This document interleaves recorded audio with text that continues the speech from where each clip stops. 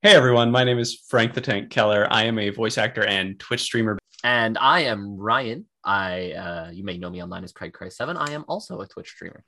And this is Bestest Buddies Talk, a show where Ryan and I talk about anything from anime to video games and anything in between. So yeah, today we're going to be going over episodes 2 and 3 of everybody's favorite show, Dragon Ball. Now I know what you're thinking. Why are you doing 2 episodes? Episodes 2 is my favorite. It's my favorite nobody's episode. thinking that. Nobody's thinking that. Don't act like somebody's thinking that. Nobody's favorite episode is episode 2. So yeah, we're doing 2 and 3 today just because there's not a whole lot of meat to 2, and spending a whole hour talking about episode 2 would just be... There'd be a lot of filler in that, much like episode 2. Hey, so much filler in episode 2.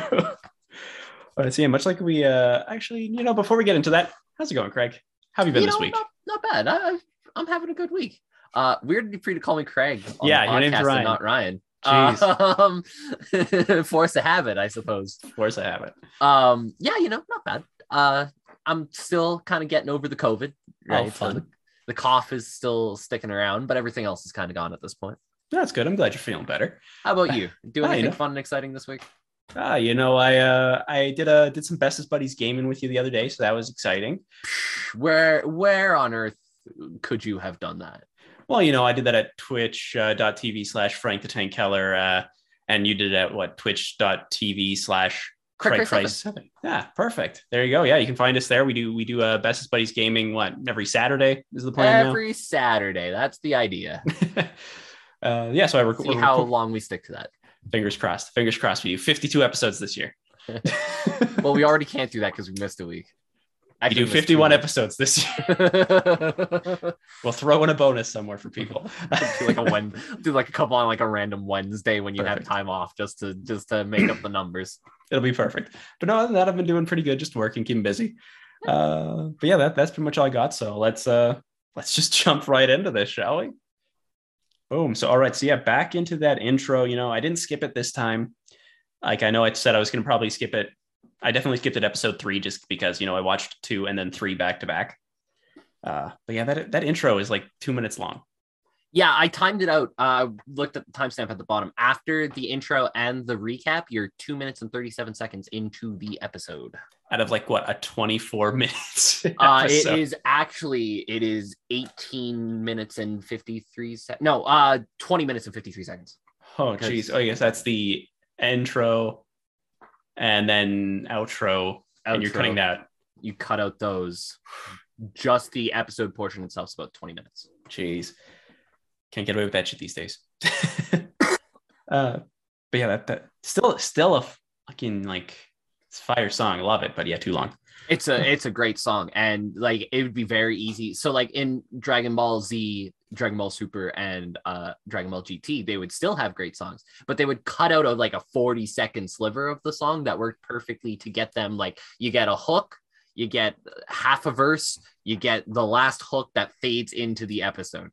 They figured it out after Dragon Ball. But Dragon Ball, they're like, it's a 2.5 minute song. We're just going to let it play. Shit, just go, just run with it. We got to kill time. We can't have too much Emperor Pilaf filler in this. Fun little fact. The owl that shows up first in the opening is wearing a hat, right? Yes. Fun fact. We don't know who this character is yet, but that is actually Oolong's hat. So are we to believe that this owl is Oolong? I mean, it very well could be, as we'll find out in, I think, episode 4 and 5. We'll talk more about Oolong next week. Yeah. But it should be next week. But yeah. Because the next episode is Oolong the Terrible. Okay, perfect. I will make a note to bring that back up next week. We'll talk more about Oolong next week. But he has a certain power that would allow us to believe that owl could, in fact, be Oolong. Which is very, very interesting. And then, yeah, they're just riding their bike from the last episode after Bulma, pissed herself. that is the last thing we saw. Bulma pissed herself. Yep. So the fact that she's pulling capsules out and just is able to, the size difference for the capsules is fascinating. Right. I would imagine it's necessary, right? Bigger objects, you can't capsulize them as easily. Yeah.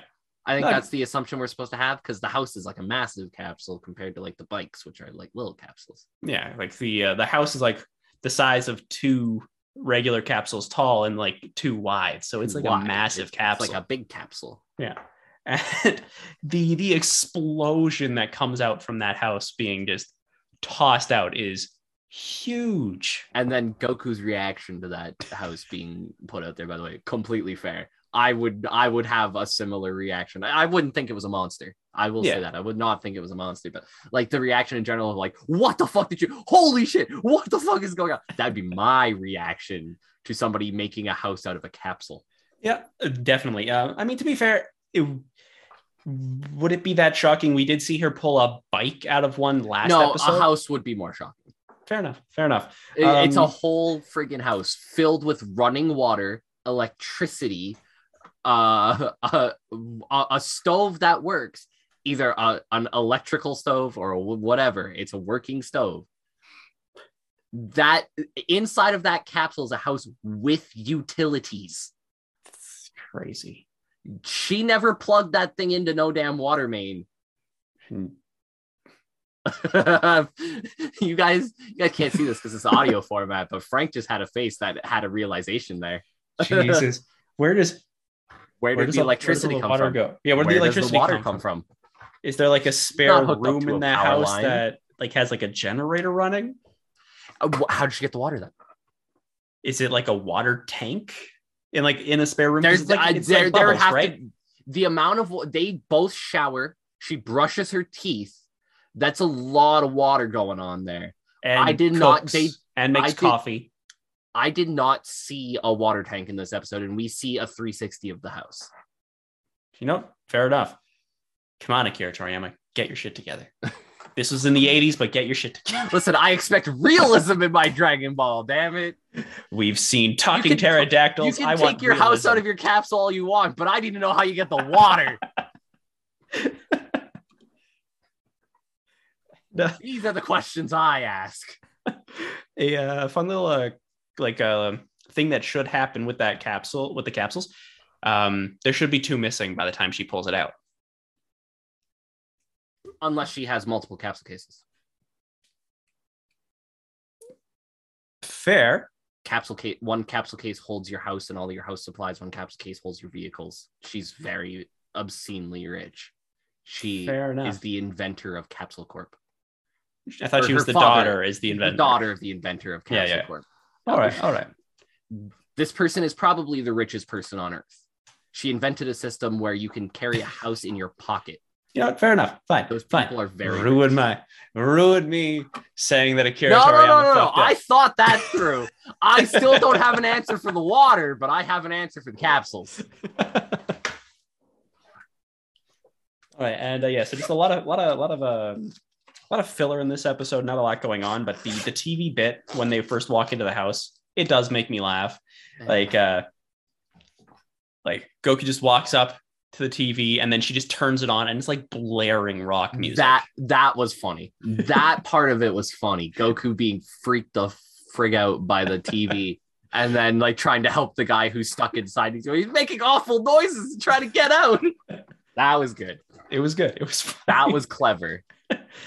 Oh, that was funny. I enjoyed the music. I'm not gonna lie. I enjoyed that little guitar riff. It's my kind of music. It was good. I mean, I also understand that it's not everybody's kind of music. So I'm a butt rock fan. So, throw on some butt rock. I'm going to be there for it. Butt rock. I'm an adult. Get me some like Limp Bizkit and I'll be all over that shit. And then, Bulma changes the channel from like the music from like the Super Saiyan-esque hair music to like a daytime soap, at nighttime. Maybe it's recorded. Who knows? I mean, to be fair, I guess there was no antenna on top of the house either. So how's she getting live TV? I mean, okay, now hold on.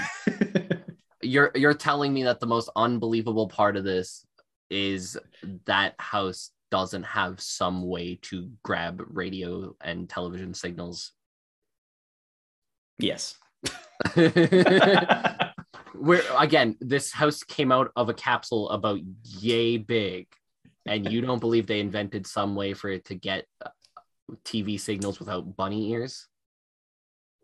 Nope.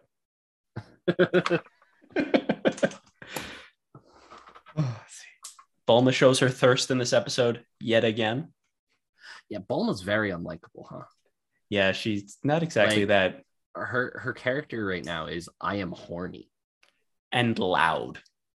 Mostly horny. So in the first episode, I kind of praised the dynamic between Goku and Bulma and how they work well together. And you can see how Bulma's going to evolve as a character. And to be fair, she does, right? Bulma, as we go on, is going to become a more likable character, a better character. But man, she starts off as like, not even like, this is a good character because she's supposed to be unlikable and I don't like her. This thing is shallow. There is nothing there. And the problem is Goku's not a very dynamic character either. Yeah, so all of our characters right now are very boring. Yeah, very like one-dimensional. It's like, yeah, this is who I am. I say what I am. I am exactly as I am. There is no layers. I am not an onion. I am not an ogre. I am not Shrek. I am what I am. And shockingly enough to Dragon Ball Z fans, there's a character who's going to be introduced in a few episodes who's going to save this goddamn show. And if you have not watched Dragon Ball and just know Dragon Ball Z, the character who I say will shock the piss out of you. Be excited. Come back in a few weeks. Come back and I think because I think we're gonna do 2 episodes again next week. Probably. Right. So I think 2 weeks from now, come back and you'll be introduced to that character. And you again shock the piss out of you. This is a cliffhanger here. Cliffhangers hanging from the cliff. Yeah. Honestly, this is only for people who have never seen Dragon Ball. I could give you legitimately 5 guesses at the Z character, at the Z Force. And remember, there's only like 8 of them, and you would name every one except the right one.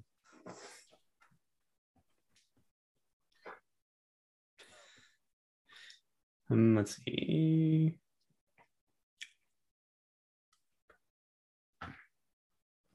We'll figure this out next.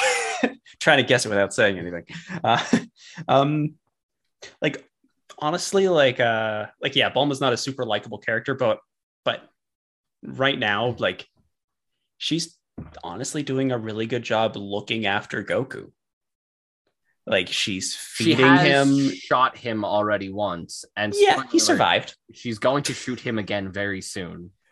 Yes, but he's alive. So he's alive, but other than, trying to murder him with a gun in a car and her grating voice, she is looking after him. She's feeding him. She actually takes him through and like gives him a bath, not entirely selflessly because she doesn't want him to stink up the house because he smells like he's been out in the cabins in the middle of the woods for 11 years. 11 years. But still, it's a nice gesture of her. It's something. It's like the first little bit of selflessness that you see from her, even though it's not complete. It's not completely. She's still willing to do it for him. She doesn't just take him and throw him in there. She's doing it for herself. She never once gave a shit if Goku smelled good or bad until it affected her. True. But still, it's nice to see her taking care of somebody other than herself. Debatable, but sure. Yeah, fair enough. Let's see here. There's an Arale picture from Dr. Slump hanging up on the wall. No, we're not going to talk about Arale. We're not going to talk about Arale? We're just going to move on from Arale. I don't want to be more mad at this episode than I already am. Arale sucks. Arale's never been in anything good. That includes Dr. Slump. Let's see. Bulma is a lot more powerful than we give her credit for. I mean, when Goku takes the the brush and starts with his tail and starts brushing himself, her scream is able to lift the house and shake it and shake the trees in the distance. How much power is Bulma hiding?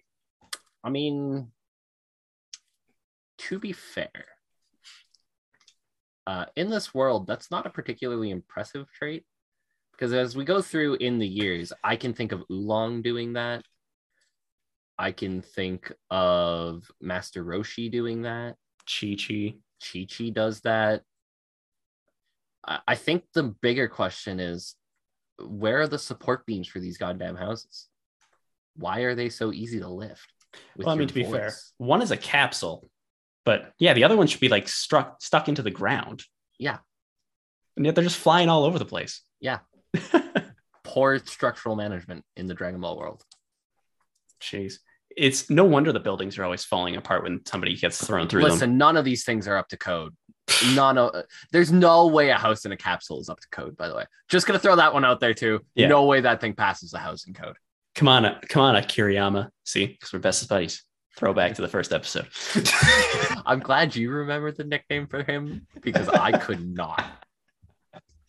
Yeah, come on, man. Get your shit together.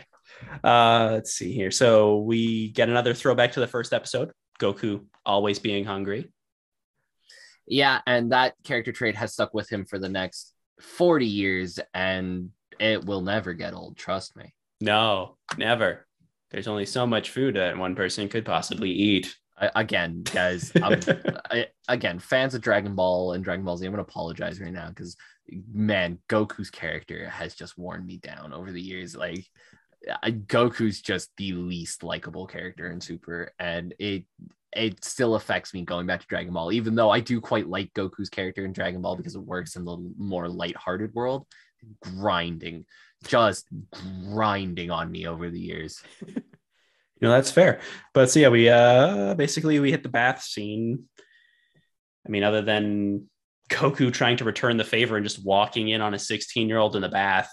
No. You're not going to skip Bulma believing Goku when he says all men have tails. You're not going to skip that. This is a 16-year-old woman who I assume at some point went through sex education. And still, when Goku says all men have tails, she goes, well, that could be true. He might not be lying to me. Maybe they just hide it in their pants. No. We're not going to let that pass. You're telling me 16-year-old horny as fuck Bulma has never once watched a porno? Nah. I don't live in that world. Yeah, no, fair enough. Let's see. And then, yeah, we get mentioned that, but, oh, yeah, Grandpa Gohan didn't have one. Well, no shit. Most people don't have tails. It's just like that moment of like delusion where she comes back and snaps back. Yeah, no, Goku not understanding that is fair. He's only met one other person in his life, and it's his Grandpa Gohan. Yeah. And again, a little bit of a spoiler for something we're going to talk about later, but you're going to forget this conversation by the time we get there. Gohan's been teaching Goku how to use his tail for years. Right. Gohan spent like a lot of their training trying to teach Goku how to properly use his tail and use it to his advantage. So Gohan wouldn't want Goku to think that his tail is weird. He would want him to think that it's a normal thing. So I can understand Gohan telling Goku, like, yeah, everybody's got tails. I don't have one. Mine fell off when it was young and, it just never grew back. But yeah, all guys have tails. I can understand that. There's no way Bulma should buy that from Goku that easily. He says it once. He says, yeah, all men have tails. And she goes, oh, I guess all men have tails then, huh? That's kind of weird. I wonder why women don't have tails. But yeah, I've never seen a guy naked before, which is bullshit. Definitely has. But yeah, I guess all men have tails. No. Hey, man, it was a simpler time back then. No, it wasn't that simple. This was the 80s. This is Lots the 80s. Coke. Okay? Sexual revolution, power to the people, man. That's this time. Child porn running rampant in anime. Child porn in anime was just everywhere. We have seen Goku's dick. Every episode so far. More often in this show than we have seen the actual Dragon Balls. Jesus, you're right. Goku's dick has been in more scenes to this point than the Dragon Balls. Unless, hear me out, he's carrying 2 of them.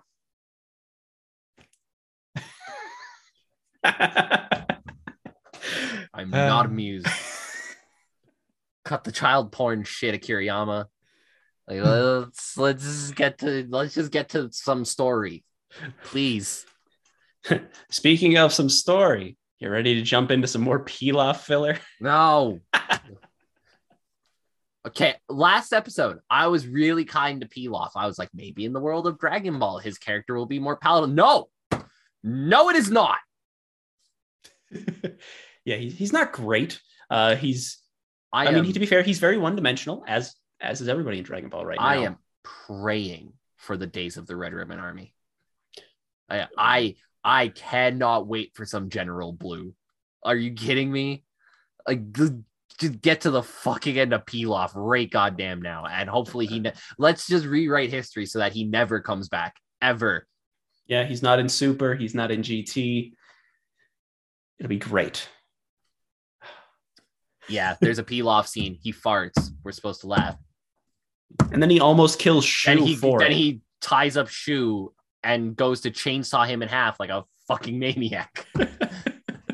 To be fair, good little character trait for a villain. Will kill you if he farts. And you don't take the blame. Actually, fun little history fact for you. For sure. So this is interesting because I only know this because I wrote a paper on the historical knowledge we have of the time of the Three Kingdoms for a history class. Mm-hmm. Fun fact, you as a member of the lower class were expected to take the blame for a member of the upper class's bodily functions in ancient China. Huh. So this is actually in line because, as we'll talk about in episode 3, Pilaf's Chinese influences are very well defined. So this is actually kind of in line. Look at that. Kiriyama just fucking throwing in. Now, I doubt they would actually chainsaw you for it. I think it was more like a sign of respect rather than it was like a law or anything like that. But I thought it was interesting because, like I said, we mentioned his Chinese influences, and I'm like, that's a very ancient Chinese way of him looking at that. I don't think it was supposed to be that. I think it was a fart joke, and he just got away with it. But yeah, I thought that was interesting. Nice. Let's see here. Speaking of Chinese influence, it's not really Chinese, but like in the food, you can see a little gaff there. There's like the Japanese flag on Pilaf's like rice omelet or whatever the hell it is, and then it'll cut away and it'll cut back and then it changes to a star. Because I mean, the world of Japan doesn't exist in Dragon Ball, but it's it's a nice little goof. But and then Mai comes in, says, "Hey, we found a Dragon Ball. We gotta go," and this little joke, not the fart joke. This one didn't make me laugh, but what Shu says, he's freaking out. He's like, "But I can't go. I got obedience school." Shu's a dog. The Shu obedience school line was pretty good. I at this point in time, I thought Mai was the best character in the show. By the end of this episode, she will lose that status. But at this point, the like straight-laced soldier of the group, right? Like the one who's clearly more competent than the other two, right? At this point, Mai is a good character. By the end of this episode, she will lose that status. Yeah, then she'll be one of the Three Stooges. But now she seems like she should be the one in charge. At this point, she looks more competent than Pilaf and Shu. And I think that's a cool distinction, right? I think that's a character you could have run with, right? The creative side in me shot out when I saw Mai, and I was like, nah. This should have been a thing of Pilaf trying to work himself up to Mai's standards, right? And that's how you could have done a cool character with Pilaf and Mai, and then Shu can be your comic relief. That's fine. But there could have been a dynamic there between Pilaf and Mai, where Mai is like the obedient soldier, but is also way more competent. And Pilaf needs to kind of work. But I guess, to be fair, that story only works if Pilaf becomes a main character, and nobody wants that. So no, that'd be terrible. Then we get into Goku getting food from Bulma, drinking bitter soup, i.e., coffee. Coffee. Not a coffee fan. I'm with Goku on this one. Fuck coffee. Like, right? It's just I don't like it. No, I'm with Goku on this one. Fuck. We're gonna lose a lot of followers and a lot of listeners, so I apologize. But no, we're not coffee drinkers. I don't apologize. Fuck coffee. And then Goku just says, you know what? Fuck it. I'm not eating your bread and drinking your coffee. This is some bullshit. I'm gonna get me some real food. And then again, he's an idiot. Because he's like, oh my god, this bread is gross. Okay, A, put some damn butter on that, or stick it in a friggin' toaster. You're good. That's going to be like the best thing you've ever eaten. But, and more importantly, he has the most beautiful bowl of ramen in front of him. The ramen they have in this scene, I gotta throw that out there. The ramen they have in this scene is the most delicious looking ramen I have ever seen in my life. I'm all over that ramen. Goku's like, now I'm going to go eat a wolf. Let's see. That ramen looks so good. I think Naruto would be jealous. Oh, Naruto was very jealous of that ramen. Yeah. But nope, gotta go eat a wolf. Ichiraku's looking at that ramen going, fuck, I need the recipe for that shit. I think that's where he got the recipe. Oh, maybe. Delicious looking ramen. Goku's like, nah, I'm gonna go eat a centipede and a wolf. All right. How am I? I don't know if Bulma can eat this whole. Bulma's so hungry she can eat this whole centipede by herself. I gotta find more. To be fair, the scale of that centipede, right? It sticks out of both sides of his hand, right? It's at least as long as his arm. That is a massive ass centipede. I actually do have that written down here. It's like, that centipede is massive. I love bugs. I'll throw that out there right now because this is going to come up when bugs show up in the show. I'm a huge bug person. I love bugs. I would love to see that centipede in real life. I need to know what that centipede looks like. Like, what is that? Is it poisonous? Is that like are those things like scary? I need to know more about these centipedes because that thing is fucking massive. Also, only has 18 legs, not a centipede. I'm glad that you paused and counted. Thank you. I did. So to be fair, I didn't pause and like actively count out all 18, but it only had 9 legs on the one side. Nature assumes that they're balanced in order for it to move properly, so there's 18. Fair. Well, what it was at first I was like, because I had to pause on the centipede because I realized how massive it was. And then I was like, thing's huge and there's not a ton of legs there. So yeah, not a centipede. Who knows? Maybe in the Dragon Ball universe, a cent like 100 could be like 18. So then what's a millipede? Like whatever 18 times 10 is. 180. Yeah. The moral of the story here is that centipede is wild. Centipede was my favorite part of the episode. Yeah. So the Skull Valley wolf fight was actually pretty fun. Yes, I do have that written here. That is probably my favorite scene of Dragon Ball to this point, is that fight with the wolves. Because of... So we kind of have an inkling of how strong Goku is at this point, right? Like, obviously, he one-shots the giant pterodactyl thing, but he does it with the power pole. In this scene, we get to see Goku hand-to-hand fight a group of wolves without even trying. Yeah, he's holding the centipede in one hand. He's holding the centipede in one hand. Well, he punches with the hand with the centipede in it, though, which would crush the centipede. But again, we have this crazy-ass massive centipede. Maybe it's exoskeleton's pretty hard. But so he's not even trying. He's chasing after the airplane, right? So I'll set up the scene here. Mai and Shu land there first because they think this is where the Dragon Ball is because they saw the lights, and the lights turn out to be wolf eyes. Goku lands down there as they're surrounded by the wolves, thinking the airplane is a bird and wanting to eat the bird. So Mai and Shu are surrounded. We see at least 10, 15 wolves here. There's probably a lot more than that, but that's about the amount we see. Mai and Shu use Goku's distraction opportunity when he hits the first couple of wolves to book it. So they get in the plane, they fly away. Goku sees this and goes, hey, wait, that's my bird. Now, really quickly, I'd like to clarify. He doesn't think this bird flew away. He thinks this is the kind of bird that people jump in and fly. Just throwing that out there, because he actively says, wait, that's my bird. Anyways. Yeah, it was really nice to see. Goku is now chasing after this airplane.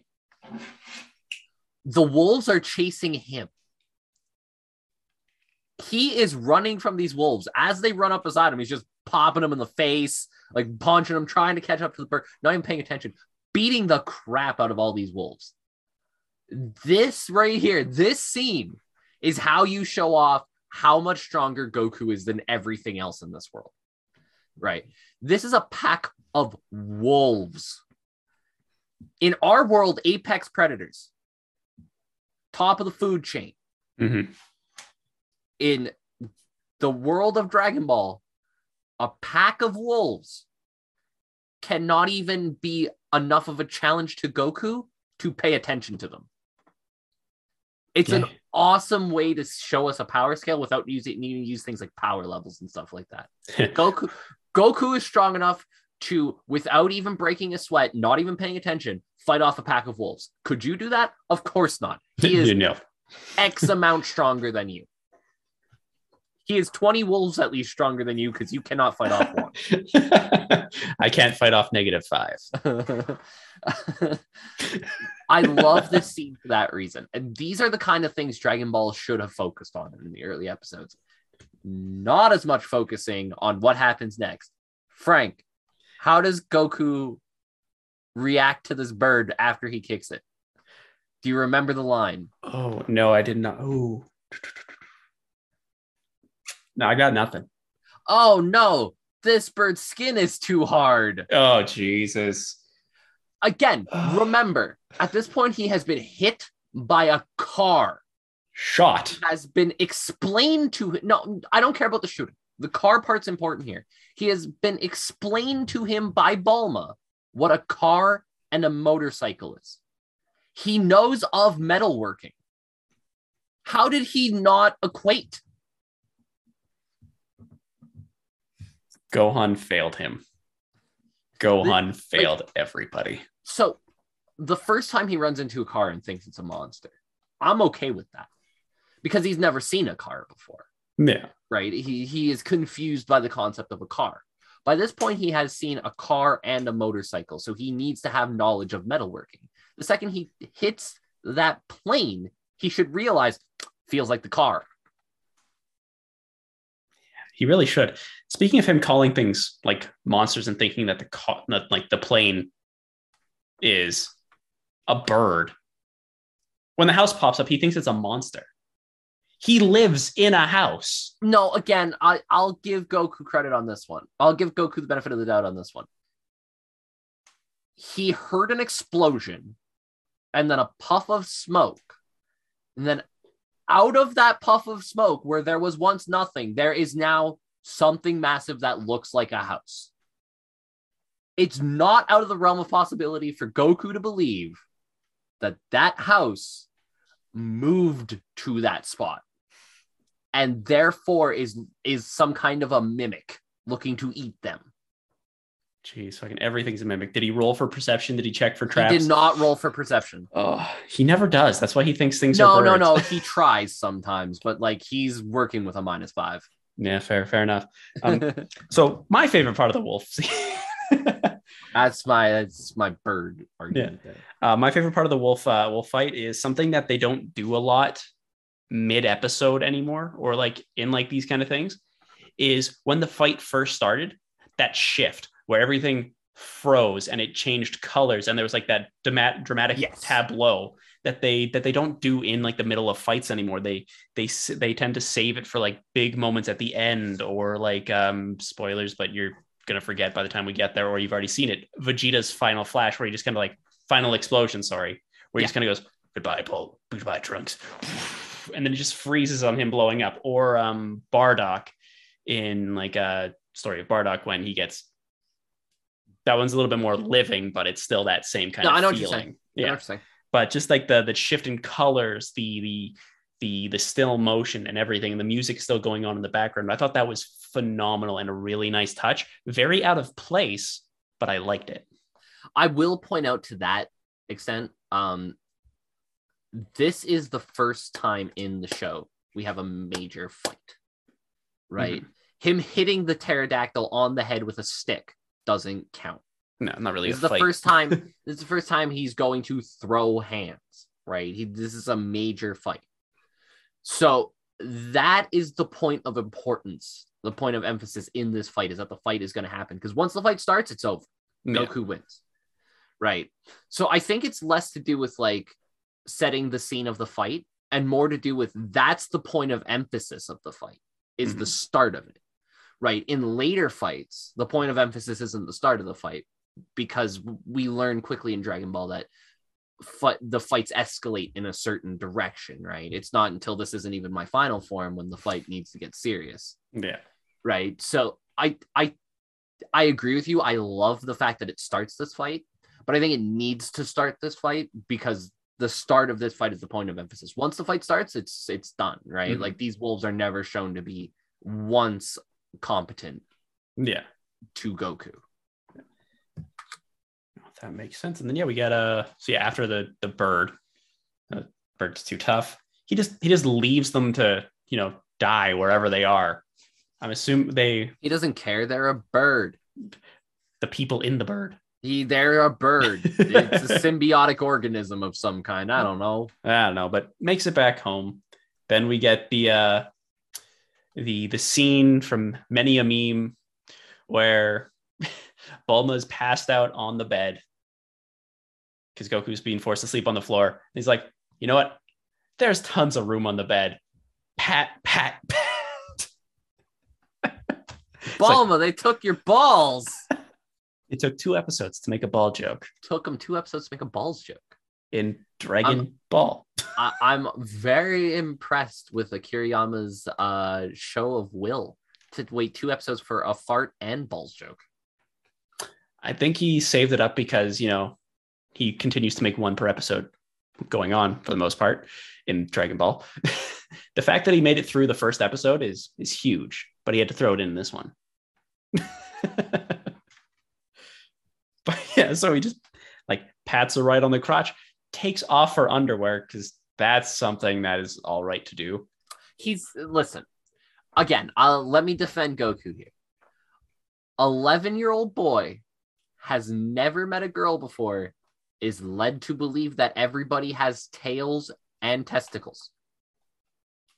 Fair enough. Bulma not having them would make him very inquisitive.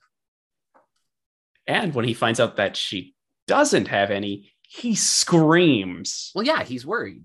He thinks somebody stole her balls. Yep. Which leads to a very fun misunderstanding. It is. This is actually the best part of the episode. Yeah. Bulma, you have no balls. You're having a bad dream. They wake up. She takes forever, as is Bulma, to get ready. Okay, I'm going to point out something right here. Goku took off her panties. Sure did. She has not realized this yet. Remember that. It's important. Go on. So says that she's taking very so slow that she's going to turn into what is she going to turn into? A turtle. A turtle. And Goku goes outside to train, picks up and smashes a rock. And then what does he pick up next? Weird training regimen. Right? Weird training regimen. Just goes out, picks up rocks, smashes them, hits the double buys, feeling good about himself. Boom. Weird training regimen. Frank, you're a personal trainer. Yeah.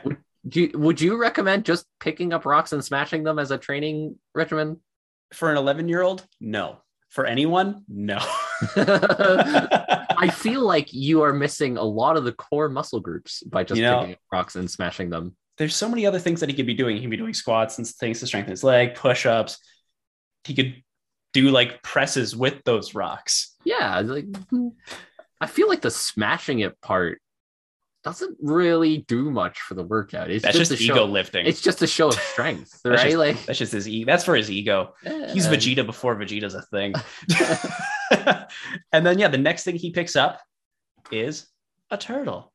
It's Mr. Turtle, who for some reason is in the middle of like the plains. Well, he explains that. Yeah, I know, but how did he get lost that far? So you gotta understand, right? Like, if you're a turtle and you go the wrong direction, given how slow turtles are, it's pretty easy to get fucked. Yeah, by the time you realize that you're By the time you realize you're too late. And you're 100 miles from shore. And your perception of reality has to be a little bit different, right? Because you've been walking for like a month. Surely to God, you're close to the other side. So I'll just keep going and get to the other side where the water is. I do enjoy the fact that he knows exactly how far away he is. I didn't think he did. I thought that Bulma needed to pull up the map. Oh, no shit, yeah. They are. Yeah, he doesn't know how far away he is. Sorry, yeah. Why am I saying... You're right. My apologies. Thank you for directing me. I paid attention. Bulma. Sorry, I was I was distracted by the fact that like Bulma's interaction with the turtle is a wine joke. I want to see this map, by the way, just as an aside, because Bulma pulls out this map and goes, you're about 200 miles away. And that's fair, right? Like if you know where you are on the map, it'd be easy to judge this. The start of the next episode, she goes, we're only about 50 miles away. Does it have a tracer on it? Is that like a GPS map? How is she keeping this accurate of a...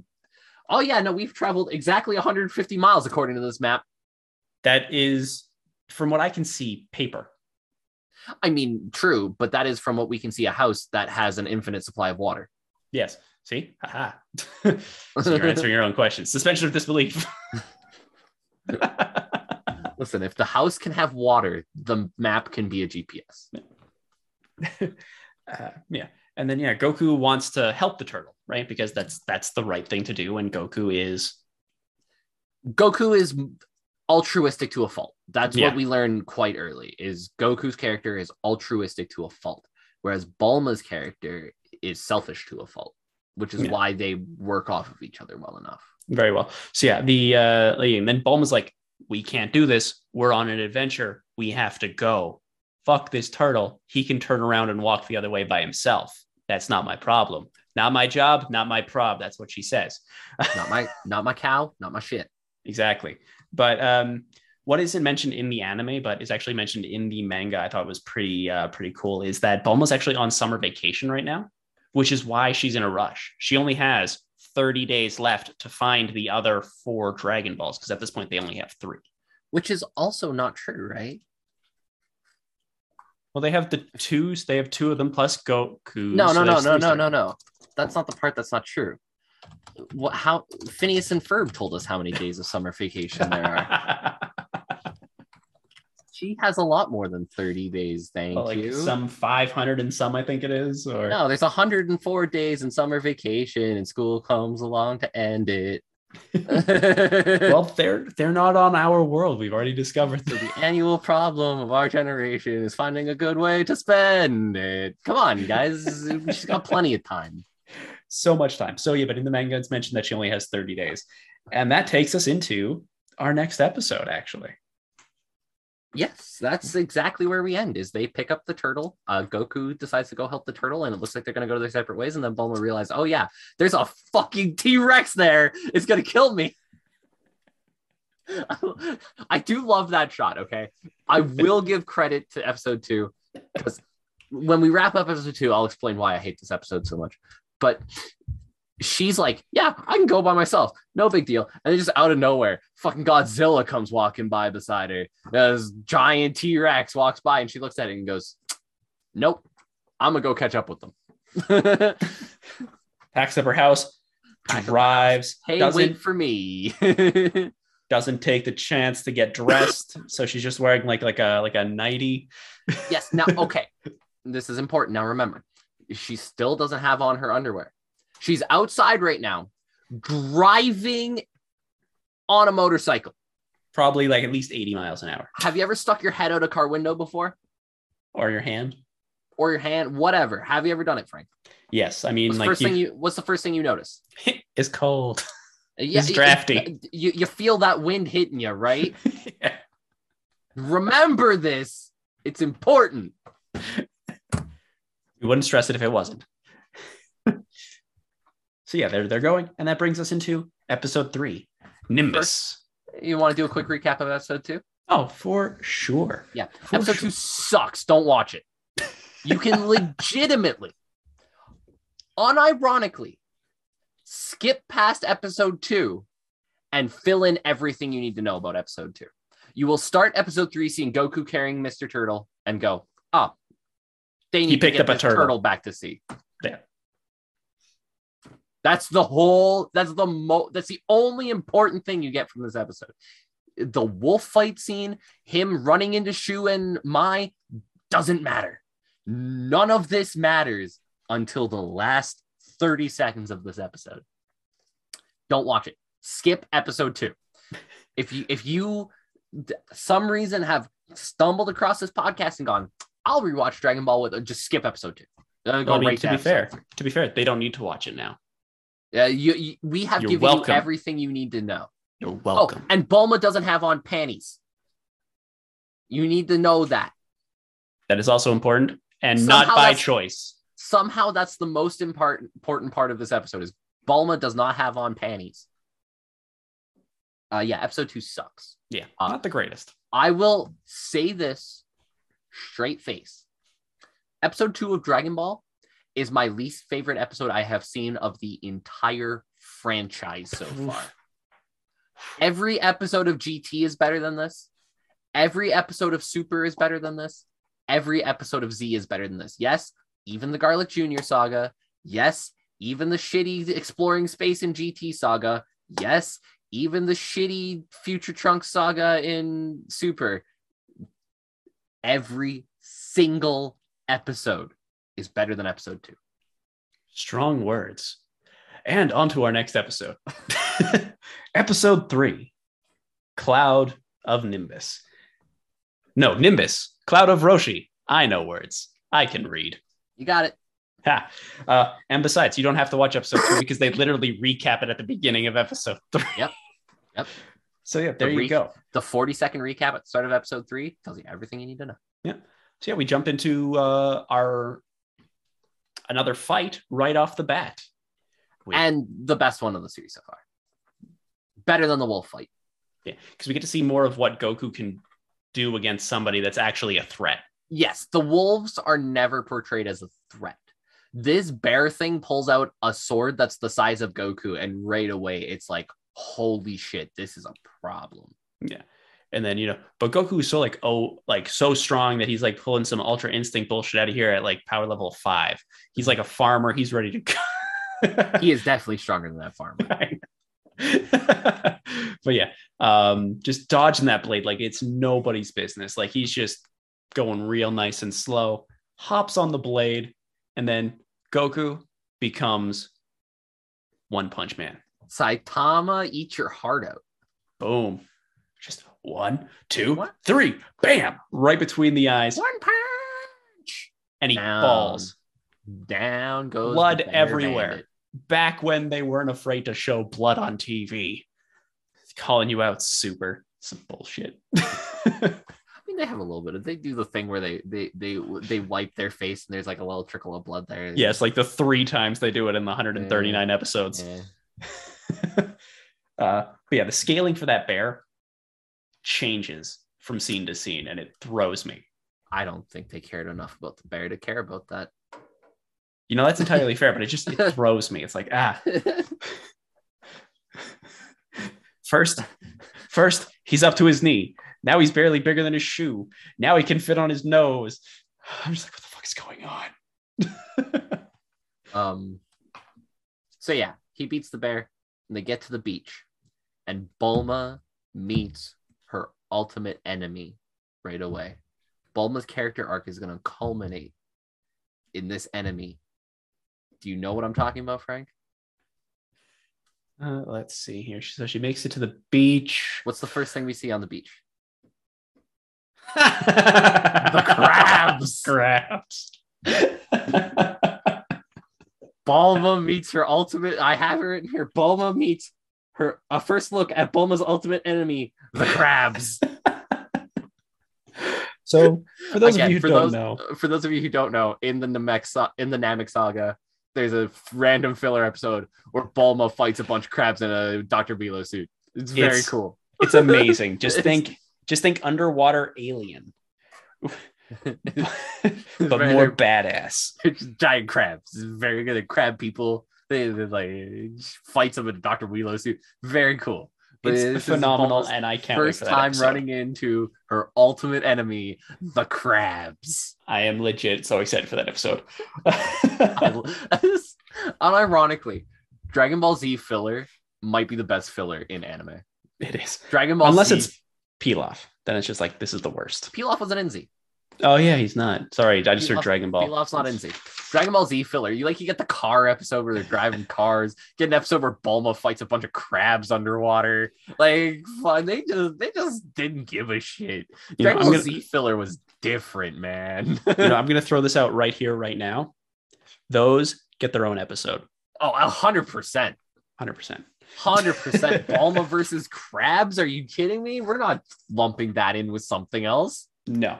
It's gonna be great. Playing Crabplosion in the background while we do it. It's gonna be the best. But yeah, so interesting thing that we should talk about is why, like, Goku, like the bear talks about wanting to eat Mr. Turtle. Yes.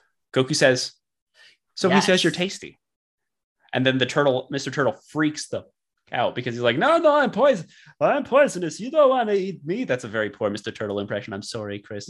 I'm sorry. So we talked about this before we started recording this. Me and Frank went over our notes and we kind of talked about this. And I have it written down here that I think it's really interesting the way they differentiate talking animals from non-talking animals. And it is a very important distinction. Because remember, the first enemy we see Goku fight is a pack of wolves, and he eats a wolf. No issue with it. No issue with eating the wolf. The bear talks about eating the turtle, and the turtle says, "Oh, I'm poisonous."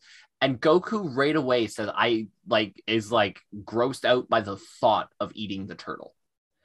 Not because, and this is, I could be wrong about this, but I don't think Goku ever believes this turtle is poisonous.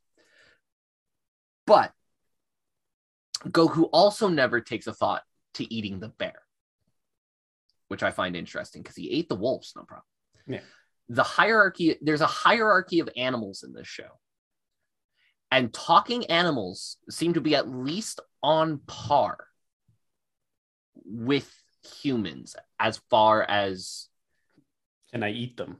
Yeah, as far as moral acceptability of eating them. Yeah. Right? And it does bring up an interesting idea of like, what is the actual food chain in this world? Are talking animals a touch above regular animals of the same type? Is Mayor Emperor King Dog higher on the food chain than regular dog?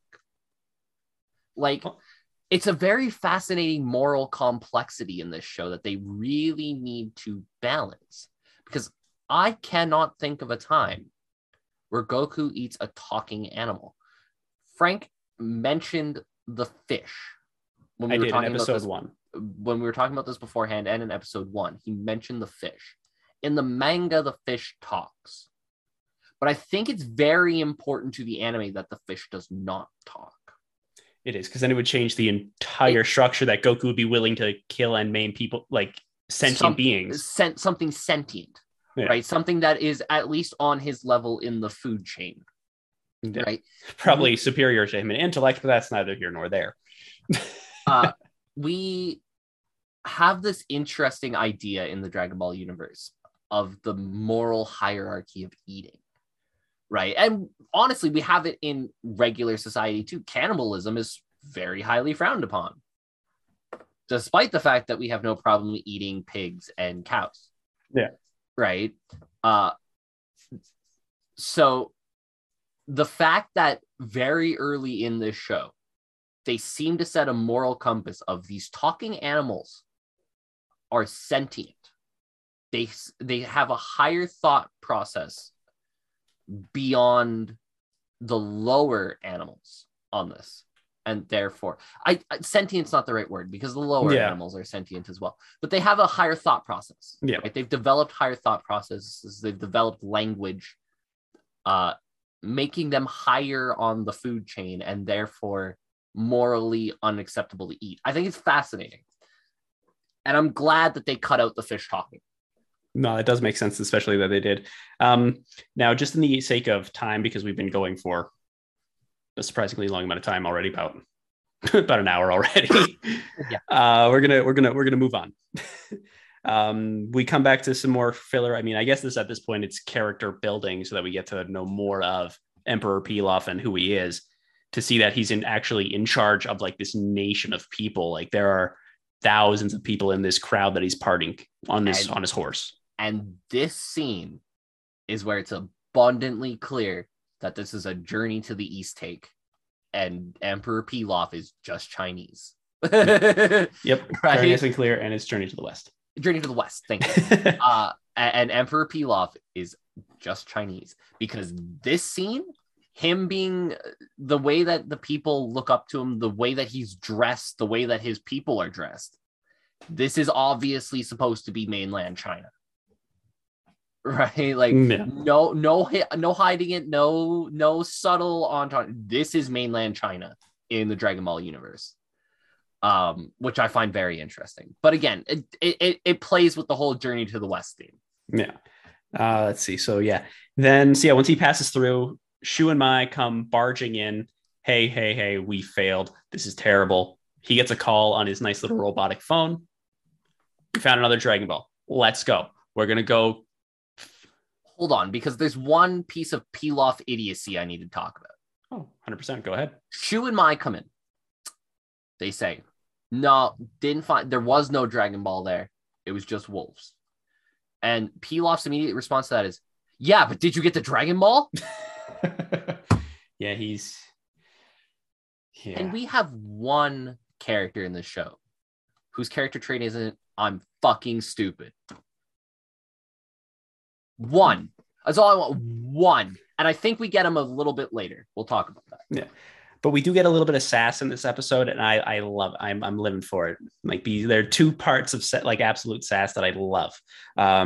When the three of them, Shu, Mai, and Pilaf, charge and they fly on their little plane and it's cramped. It's like Shu is very sassy. He's like, yeah, it's because there's one person that isn't supposed to be in here.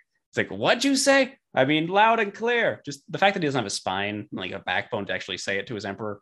I mean, to be fair, that's fair. He was about to get killed by a chainsaw. He was about to get chainsawed in half in the last episode. But just the fact that he was able to say it, living for it. Good job, Shu.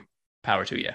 And then the next time, the next bit of sass here is when we jump back to Bulma and Goku while they're waiting for the turtle, because they finally got him to the beach. And he's just like, I'm going to go get you. I'll be right back.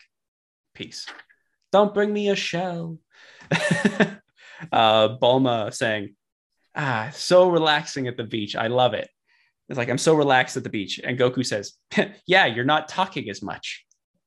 Great piece of sass. Really quickly, Bulma is sitting in the sand. Remember, she still does not have panties on. Remember this. And then who do we see off in the distance? After we're done remembering Bulma doesn't have panties, we see Master Roshi, the turtle hermit himself, the OG bearded motherfucker. Love him. Great to see Master Roshi in the show. Yep. And at this point, we have no idea who he is, but Mr. Turtle trusts him, so we trust him already. Absolutely. It's a great way to introduce Roshi, right? Like, you're 100% right. We see Mr. Turtle. We know Mr. Turtle's a good character. We trust Mr. Turtle. Turtle brings Roshi over. Boom. Instantly, we trust Roshi. We have no reason to be apprehensive to him. Yep. And you know what? Roshi is a benevolent man. He says, you know what? You've helped my turtle. You helped my friend, Mr. Turtle. I will give you a present. Which one helped you? Who is the boy? It's like, all right. Come, magic carpet. Oh, he's nuts. Absolutely. Love that line. Love that line, by the way. Bulma's casual. Oh, he's nuts. Great. It's fantastic. Bulma's best line of the show so far. So good. So, okay. And then we get introduced to probably one of the like my personal favorite item that Goku has through Dragon Ball. Like Power Pole is phenomenal, a great item, has so many uses, but my personal favorite is always going to be Flying Nimbus. I think there is a better item to his wardrobe that he gets. That becomes really overplayed after a while, but I love the weighted training clothes. Oh yeah. Yes, that love plays once that starts in the training montage. It pretty much is a thing until the fight with Raditz, and then pretty much until Frieza.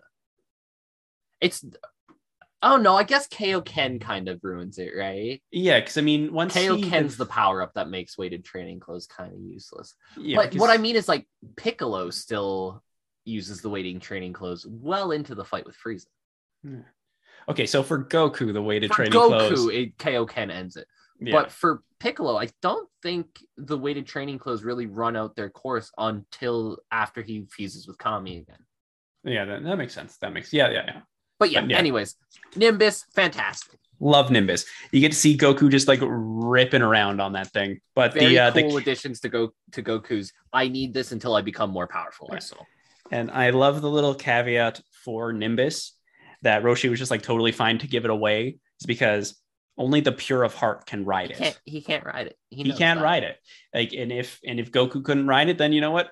I gave you something. Too bad. I don't have to give you anything else now. Yeah.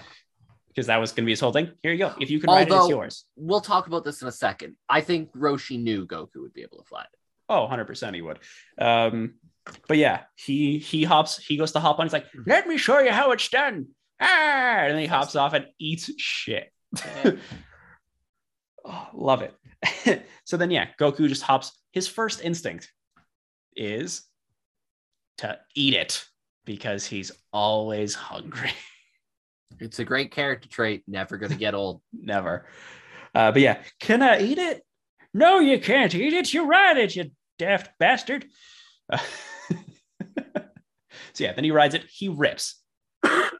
And then we get into Master Roshi's favorite part of the episode.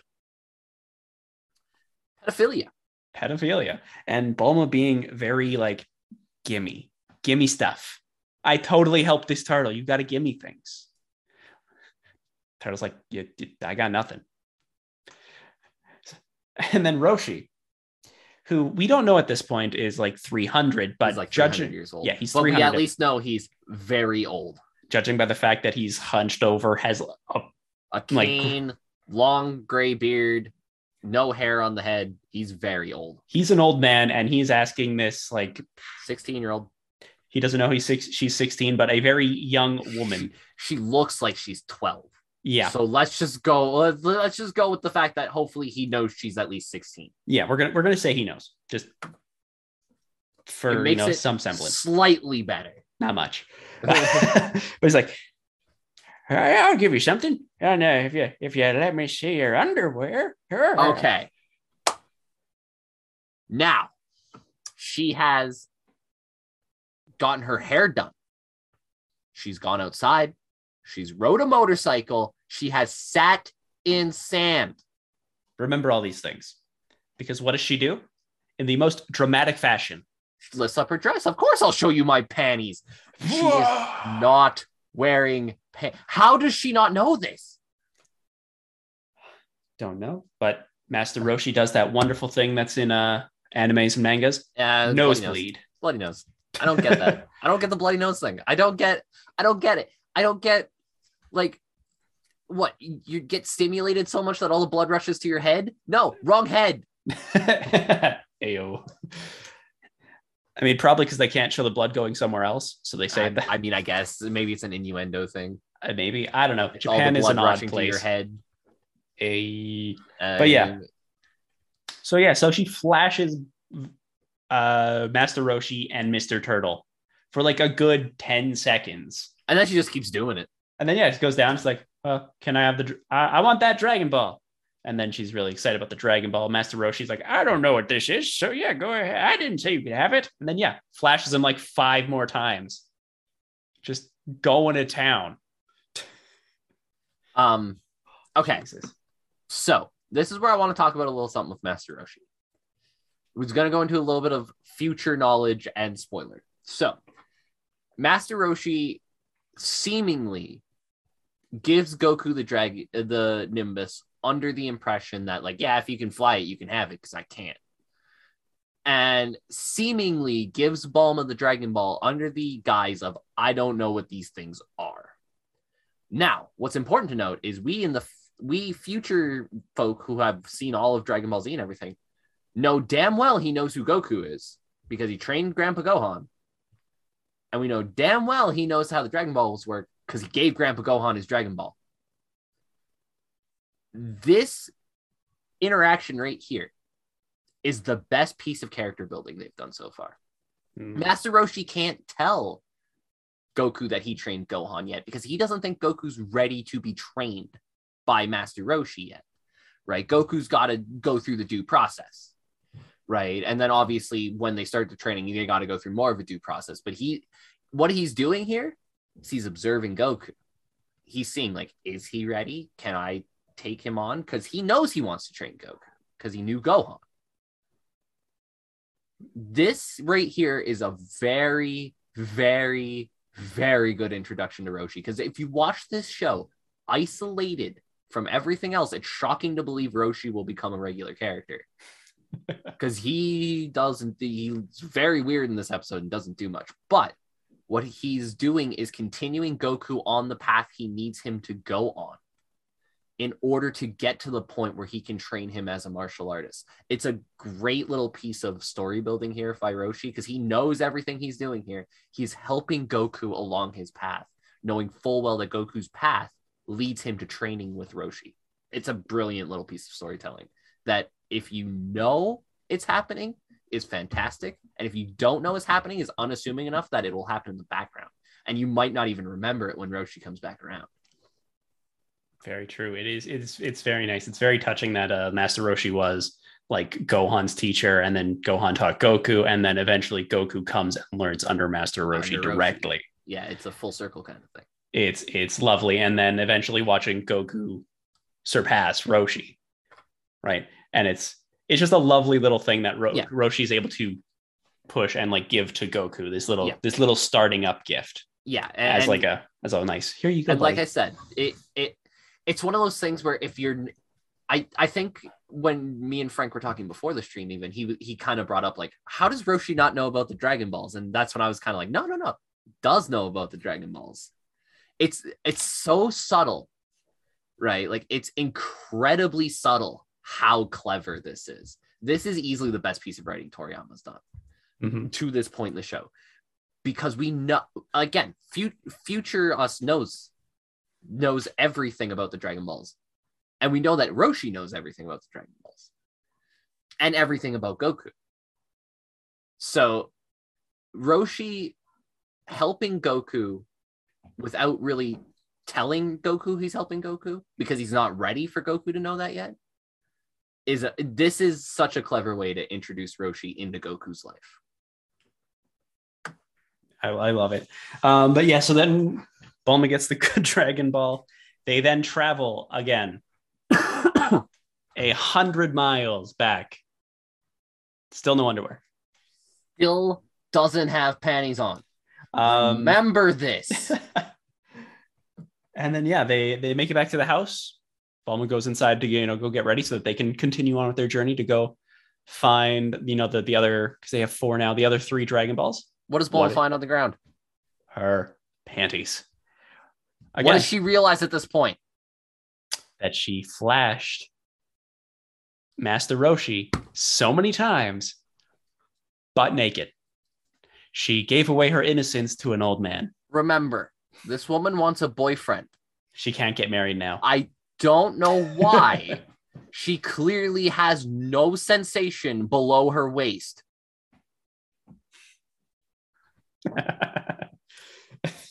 So then she shoots Goku. And to be fair, so again, another thing that me and Frank brought up before the stream, because Frank was like, oh, you tried to kill her again. No. This is actually a little clever piece of writing. She knows damn well that gun's not going to kill Goku. She shot him before. She knows it will hurt. She knows she can't punch him and hurt him, but she can shoot him and hurt him without killing him. Because, yeah, he's going to be fine. He's going to be a little worse for wear. He's going to be in the pain, but he's not going to die. He's not even going to have a hole in him. It's just going to be his clothes. Yeah, she's going to, it'd be no different than her walking up and like slapping him if he could feel that, right? Like this is that equivalent. There's going to be a few holes in his clothes. He's going to have a few red marks on him. He's going to be hurt. That's the point. Yeah. This I'm fine with. This act of shooting him, I'm fine with because she knows. She has knowledge now. Let's see here. Yeah, then we after that little fun interaction, we cut back over to Pilaf and the gang on Kame Island while Master Roshi's away. We see a nifty little thing that I can't remember if it's brought up again. If it is, cool. If not, no harm, no foul. But Emperor Pilaf has a universal key to try to unlock the door. Yeah. When I first saw this key, I was like, oh, wow, that's so cool. Why don't we have that? And then immediately in my head, I was like, no, that is a bad invention. I'm very glad we don't have that. Universal key, cool in concept, not so cool in real life practice. Well, for what it's worth, it doesn't work, and they have to crawl through the open window. No, it does work. The implication here is that this door was unlocked, and he has locked it. I like that. I didn't catch that. I just know that he was struggling with it, so I assumed it didn't work. And then the other two. The keyhole turns to the right, which would imply lock. It's all coming together now. By the way, he locks this thing and then tries to pull out the door and it doesn't work and doesn't think, oh, maybe it was unlocked and I just locked it. Maybe I should unlock it. No, his thought process is, I keep pulling at it, it's going to open eventually. Right. And then, they make fun of him by just saying, we can just come in through the open window. So they wreck his house and then we see a random crocodile. Just fucking chilling. Yeah, coolest person in this episode, man. Right? Just boom. Gex is just chilling on the beach. Right. We'll see him a couple more times, but he is just known as either crocodile or alligator. It's never actually mentioned which one he is. He's just there. He's a cool little side character. You'll see him 2 more times. If you can find him, let us know. Put a comment down there. We'll find it. If you know the two episodes we're talking about, good on you, mate. Congrats. And then they're just so mean to Roshi when he shows up. They started out not mean to him, right? Like they just asked him, hey, where's the Dragon Ball? And he's like, I don't know what you're talking about. And then they get pissed off. Mai and Shu aren't mean to him, but Emperor Pilaf is like, give me the Dragon Ball. Well, Emperor Pilaf sucks. Yeah, he's a terrible human. Well, he's not a human. He's a terrible whatever he is. He's a terrible blue thing. But then eventually he's like, yeah, I just gave it to the woman on the beach over there on the shore. Because I'm an old man. And then again, so this next part is important to prove my point. If Roshi has no skin in this game, when they say, help us push our ship, he probably just does it to get them off the beach. What does he do instead? Pokes a hole in the ship. Why? Because he is trying to help Goku and Bulma along their way without actively telling them. Yeah. Pokes a hole in their airplane that transforms into a boat. I love this world and their technology. Just throwing that out there. I mean, it's a common trope, though. Like It's a more common trope than you'd think. Like, for some reason, for us in our heads, the peak of futuristic technology is flying cars and motor vehicles that turn into boats. I'm living for it. So pokes a hole in their boat, pushes them off to sea, and they're off. And then we jump back to Bulma, who is complaining that Goku is going too fast and that they should just ride the Nimbus together. What happens when Bulma tries to... Or she falls through. She just flashed she just flashed like a 90-year-old dude. Yeah, she eats shit. She was horning over the friggin' people on the screen and just shot Goku with a gun. Not the time where she knew that it wasn't going to kill him. The time where she didn't know it wasn't going to kill him. But she's so pure. But then she gets so mad that like she doesn't want to admit that she knows that she couldn't ride it in the she's a first place. 16-year-old girl. Right. Who wants, well, to be fair, when I was 16, I didn't want to admit I was wrong anyway. Strong. Exactly. She doesn't want to admit she's wrong. So yeah, she's like mad about her clothes being dirty. And then she complains to Goku that he's going so fast and he needs to slow down. Like, your speed is ridiculous. Slow down. And they drive off into the episode, and Pilaf and his gang sink to death. I mean, sure, we don't see the bodies, but we have that his little hat float up. That's got to mean he's gone, right? Find out next time. God, in Dragon Ball. Hope. We can only hope. But yeah, that's pretty much the end of the episode. This is a fun little tidbit. Not for you, Ryan, because I know you don't like Arale, but in this episode and the last episode, there are 2 different pictures of Arale in the same spot in the house, right beside the door. Not fun. I know it's not a fun fact for you. Not fun. And another one little thing here is at 523. You can see the character that Akira Toriyama uses to represent himself as the editor in the manga, or the Tori bot. Huh. It's hanging in the tree. Huh. Fun little facts there. That one is interesting. Yeah, right. But yeah, we'll quickly do a nice little recap of episode 3. Ryan, what do you got? Much better than episode 2. Much better than episode 2. Still not great. Still not a great episode. We're still in the early stages of the show. So unfortunately, a lot of the things we got to do is like flesh out the world, start to introduce our cast, give us something that we're fighting against, yada yada yada. Which means that a lot of these early episodes aren't going to be the greatest in the world, but much better than episode 2. At least things get accomplished here. We get introduced to Roshi, who, again, watching this episode isolated doesn't seem like much, but obviously we know is going to be really important. We get to see Goku get Nimbus, which is, again, a really important part to Goku's growth. It's a fun episode, right? Nothing spectacular, but not bad. Yeah, I really enjoyed this one. It was I found it was a lot more fun. I found it was paced a lot better than episode 2. Yes. It hit its story points in when it needed to hit its story points, versus episode 2 was very, here's our points, here's the rest of the episode. Here's the one thing you need to know. And now we got filler for the next 20 minutes. Yeah. But yeah, I really enjoyed the episode. I loved getting introduced to Master Roshi. Just again, with the future knowledge of watching the rest of this show and Z and Super and GT, just knowing who Roshi becomes and all he does for the gang, right? And the Z fighters. I don't know, man. I love Roshi. I love the subtlety of Roshi in this episode. Yeah. In the fact that, like I said, we know Roshi is intentionally helping Goku here. Yeah. We know it now, right? But they never make it obvious in this episode, which I like, right? I like the fact that they're holding their cards a little bit close to their chest here about which characters are important. Because Roshi and Mr. Turtle, spoiler alert, are going to be in every series of Dragon Ball after this. Z, GT, Super, they are in all of them. But here we keep the cards a little bit close to the chest.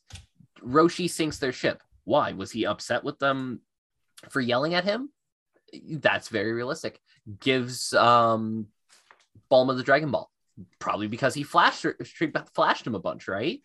He gives Goku Nimbus because he can't fly it anyways. And he these people were nice to his turtle. He's doing something in return, right? These are all things that, without knowledge of the character Roshi will become, can just be completely passed off as something that makes complete sense for this weird old man. Yeah.